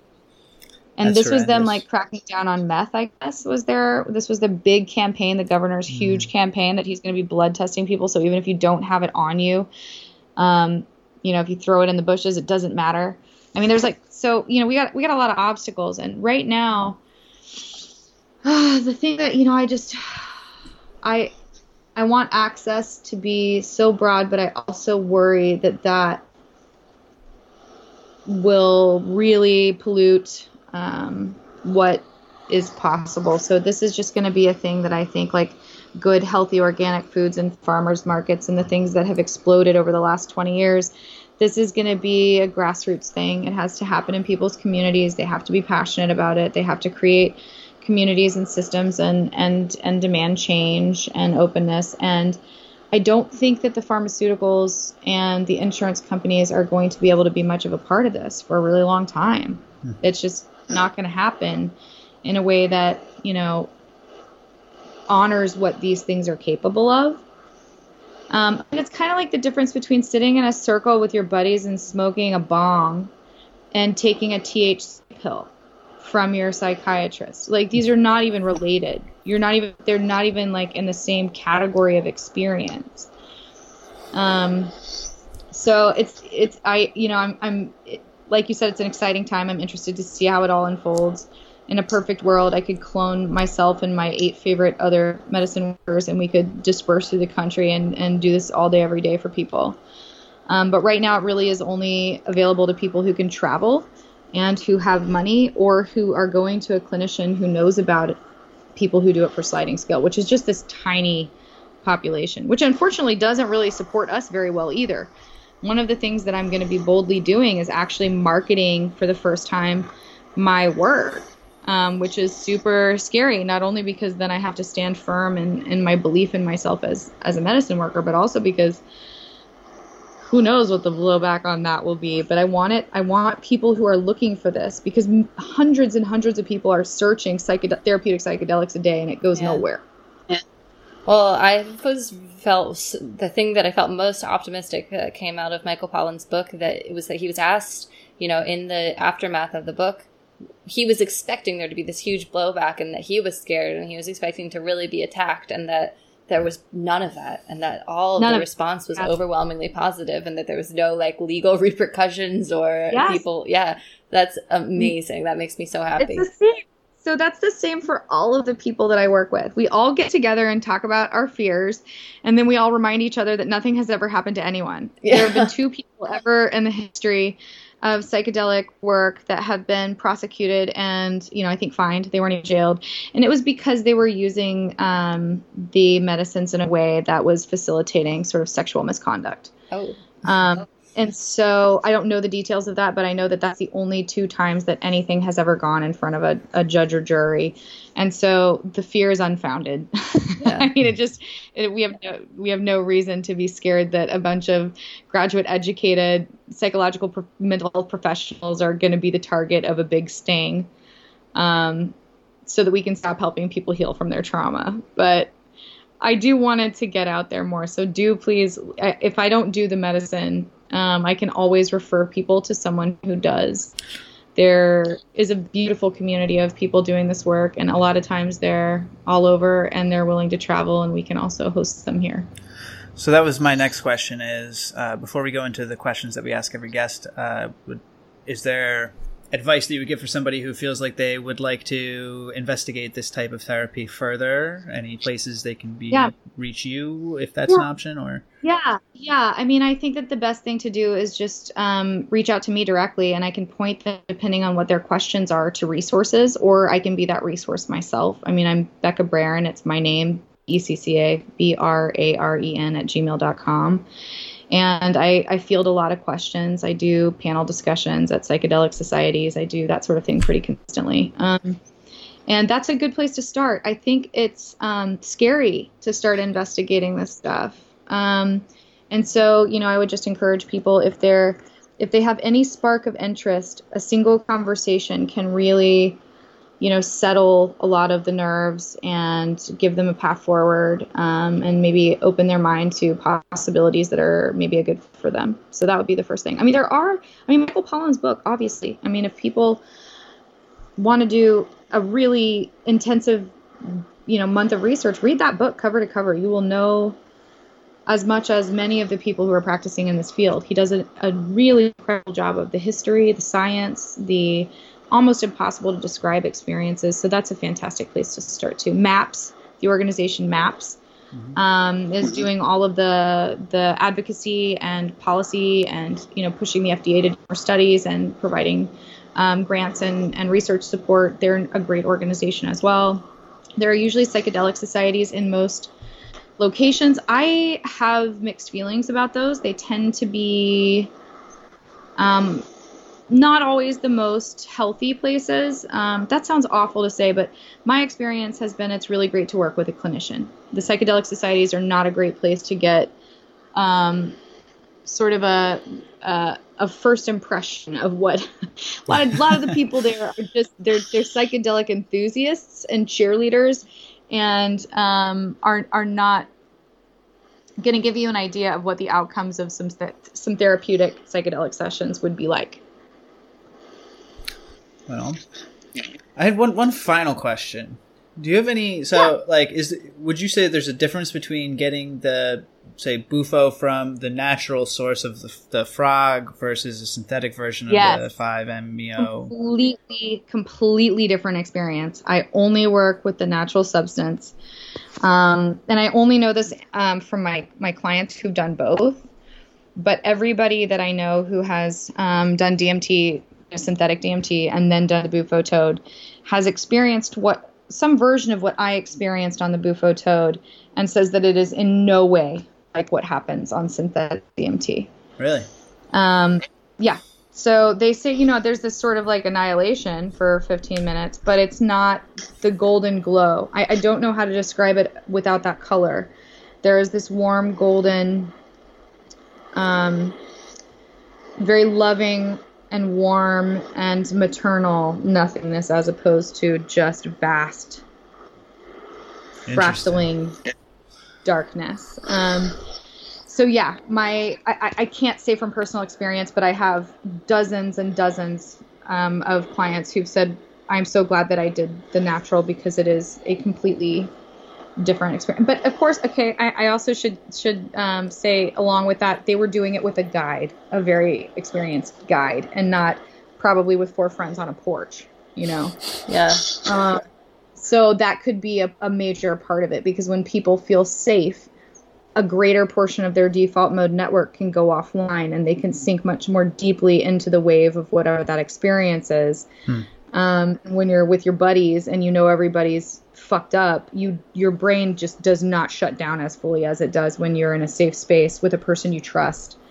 So it could also be that. So I'm not going to say definitively, but what I've heard is that the natural is the way to go if you want a therapeutic experience. Well, it sounds like we should go visit Becca for our Bufo experience. Yeah, that sounds much more... Come to Malibu. We do it on a mountain. You lie under these beautiful, like, windy ficus trees with the sounds of birds and the ocean below. It's not a bad place to do your journey. Maybe we'll try to fly home from Thailand to have a stop in LA and then continue on. I think it sounds like a wonderful re-entry to the United States. Yeah. I think that is probably the best way to have to reintegrate into this culture. Yeah, because to be honest with you, I'm a little nervous about that reintegration. Yeah, we went back to the States for a month this time last year, the month of May, and it was crazy. We'd been out of the country for a little over 9 months at that point, and as I mentioned earlier, shortly after coming to Thailand, maybe after about a month here, I just slowly started noticing that all of my health problems, paranoia, all of these things that I thought were an integral part of my identity and like just who I was, and like things that I just had to learn, coping mechanisms for, had just dissolved. Like they were just no longer a part of me, and it was wild. And then we went back to, and Trevor had a similar experience, although I don't think quite as noticeable because he didn't have, like, I had all of these heart problems from anxiety that I didn't even realize were from, stress and anxiety.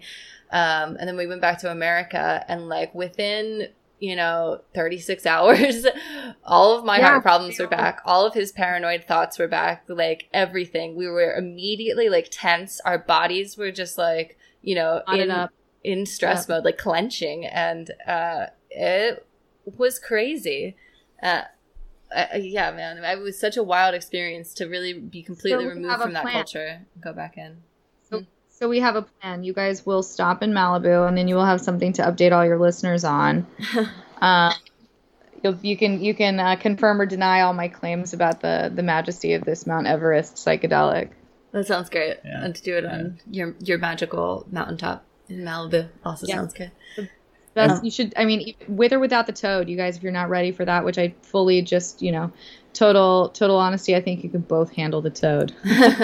It's something we've been interested in, but yeah, meeting these people here, especially this one guy who's just trying so hard to sell us on it that it really puts me off. Like it's been like the opposite of, like, I definitely have a true curiosity, and the stories I've heard of people who've done it all really resonate with me. But then this setting just makes me feel gross. Yeah. And he rents a lot of money for it too. So yeah, the fact that he just wants to charge so much for it, and there's just a couple of, and I'm more of an experimenter, a psychonaut. Like, as long as it was relatively safe, I would be like, oh, I could always have a more realistic. But there's just something about it that just, especially because it's something such a profound experience. I'm much more apprehensive than I normally would be. Yeah, I think that's really smart. And I would just flag in your statement about that sort of hard sell.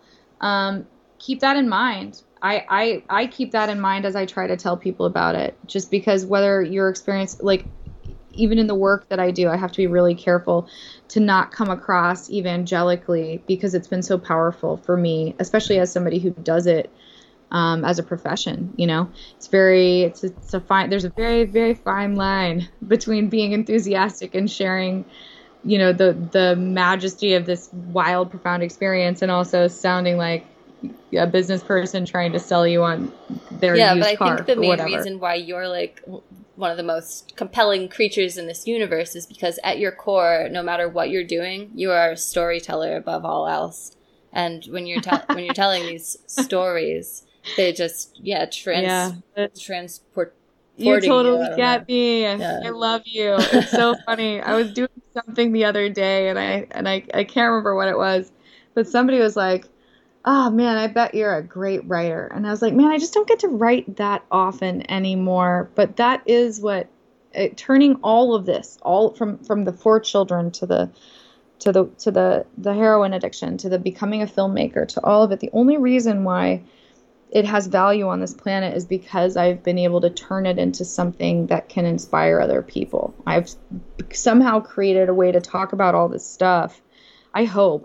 Maybe I'm overestimating my impact, but I hope that I've been able to turn all those experiences into this movie that will help people navigate something really complicated. And I hope that by talking about psychedelics in a way that is clear and hopefully, exciting, that it will inspire people to take action. The stories are everything. You're totally right. It's not about, if you tell a story in the right way, it has the power to completely change the world and change the way people think. Their perspectives can go 180 in a 5-minute conversation. And I've seen the power of that in my own life and aspire to that for sure. So the fact that you said that is so appreciated.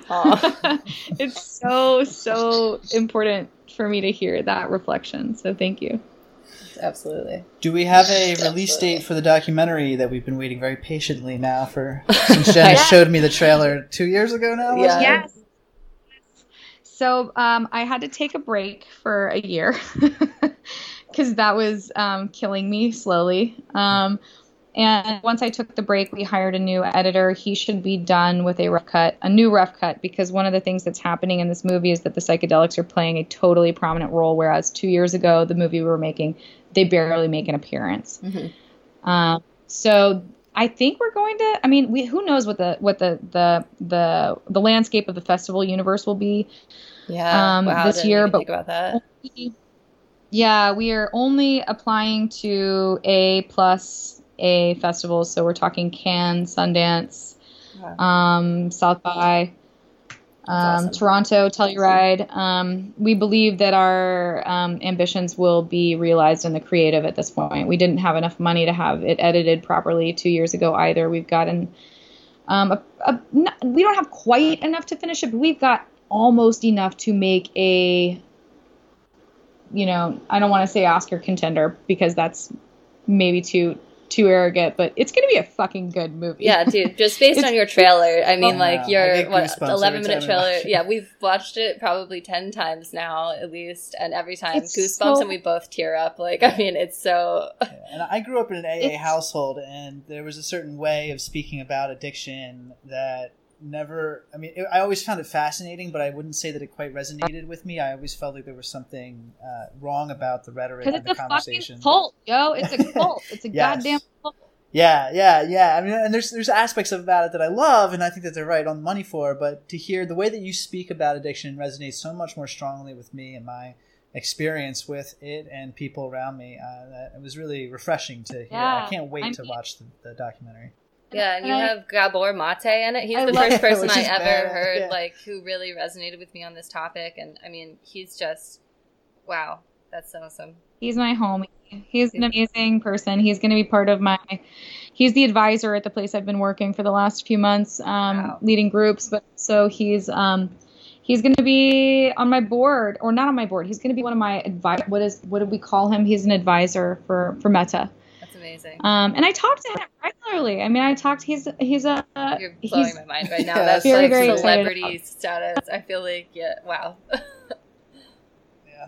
Yeah, he's a big cheerleader, and he has given me. I have cried at every email he's ever written me because of the way that he sees me, and it is this way of seeing, and he sees everybody this way, right? So I'm not special. It's just that he sees the core of every human as equally valuable and full of promise, and wounded to whatever degree they're wounded, but that is not the thing that should define them. And the way that he speaks to me specifically about the work I'm trying to do on the planet, I just am reduced to disbelief at what he has. And, he's yes, it's going to be a fucking great movie. And we're hoping to be able to go to festivals this year. It should be done, August at the latest. We'll probably do some screenings in August and September. And then, we just want to take over the world and change the way that everybody thinks about this stuff. And I want to become a big celebrity expert on healing addiction without the 12 steps, and really start to get the word out, because I think that all the people who are in the film, all of these remarkable, just these visionary mental health advocates and these reformers, they're all not storytellers. And so this is I got into CalArts. It's so funny.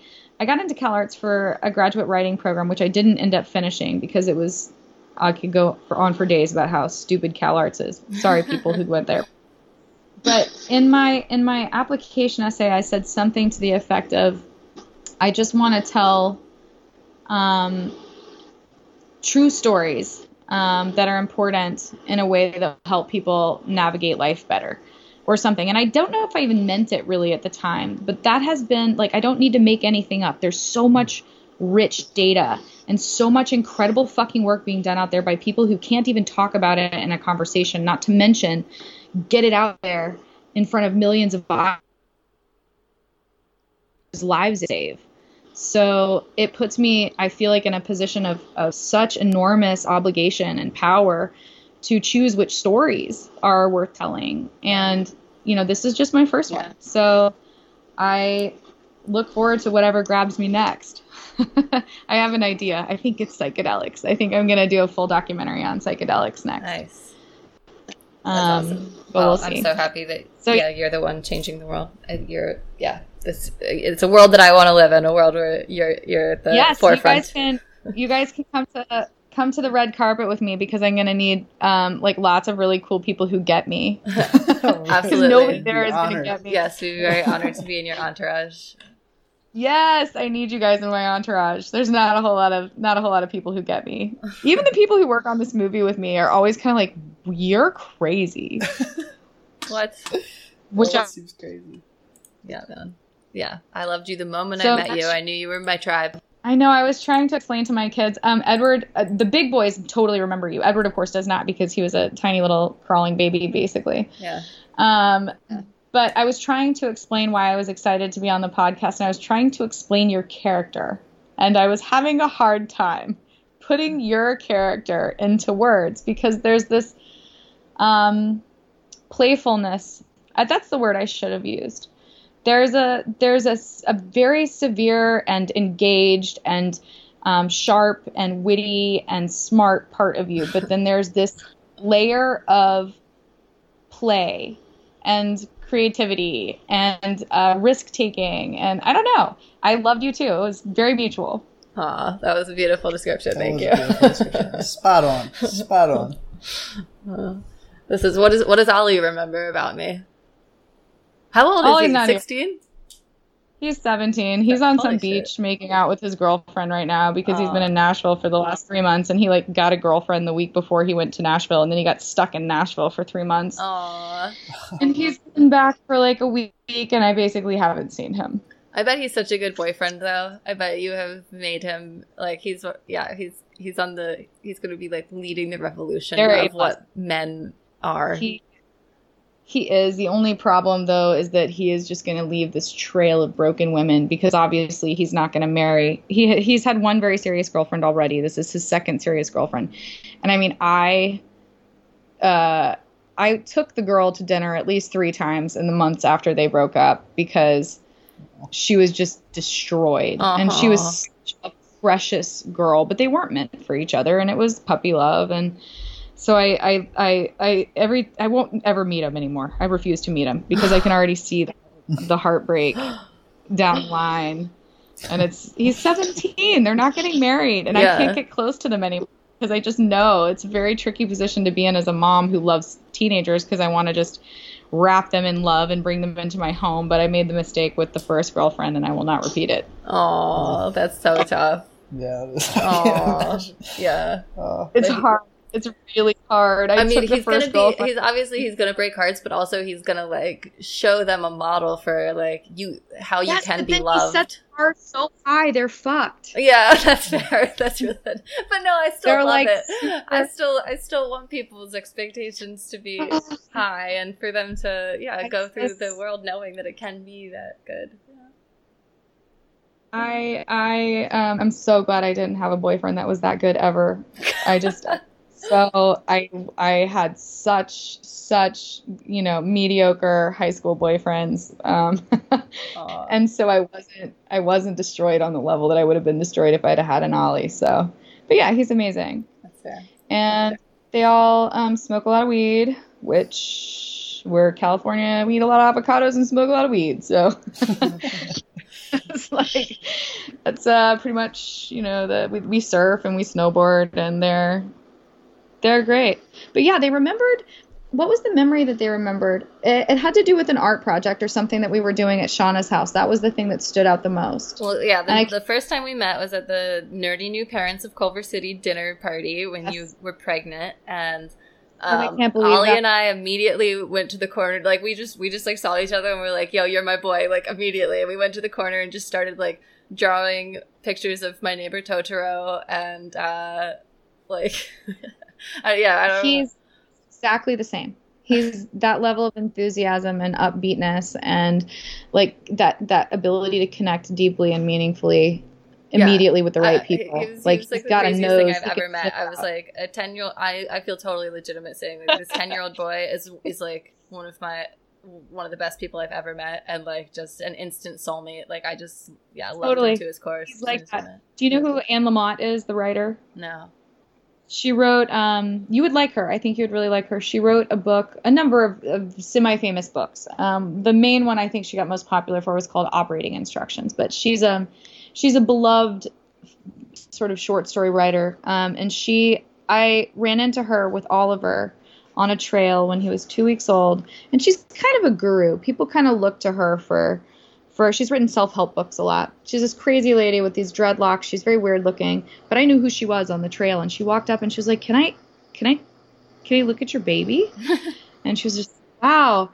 And she held up his hand, and I hadn't noticed this yet, but Oliver has the hands of an old man from the day he was born. 10 million wrinkles on his hands, you guys. I've never seen, and my other kids didn't have it. His hand looked like a little old man's hand. And she was like, oh my gosh, you guys have this incredibly old soul who's going to be your teacher and your leader. And I knew who she was. My husband at the time was like, who is this crazy dreadlock lady telling us like crazy stuff about our baby on this hike? But that was when I started to consider what it would be like to have some sort of powerful creature as a child. And he very much is that. Yes, totally. And you nurtured that so well.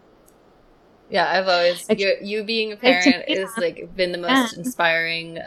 You're the most inspiring parent I've ever met that could make me want to be a parent. Just that you genuinely like your kids, and in such a special, beautiful way that you're never like, ugh, my kids. You're always like, no.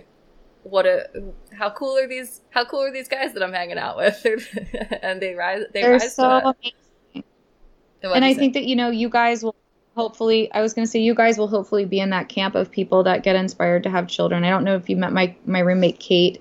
I think you probably didn't. She'd probably moved away, but she was this punk rocker who came to live in our extra room. And, she partied hard. And by the time she left, she was engaged and planning to have kids because she lived at our house for 2 years and had never considered child rearing to be an adventure and love and creativity and, growth, like growing together. And now she's got 2 kids and she's pregnant with her 3rd. And wow.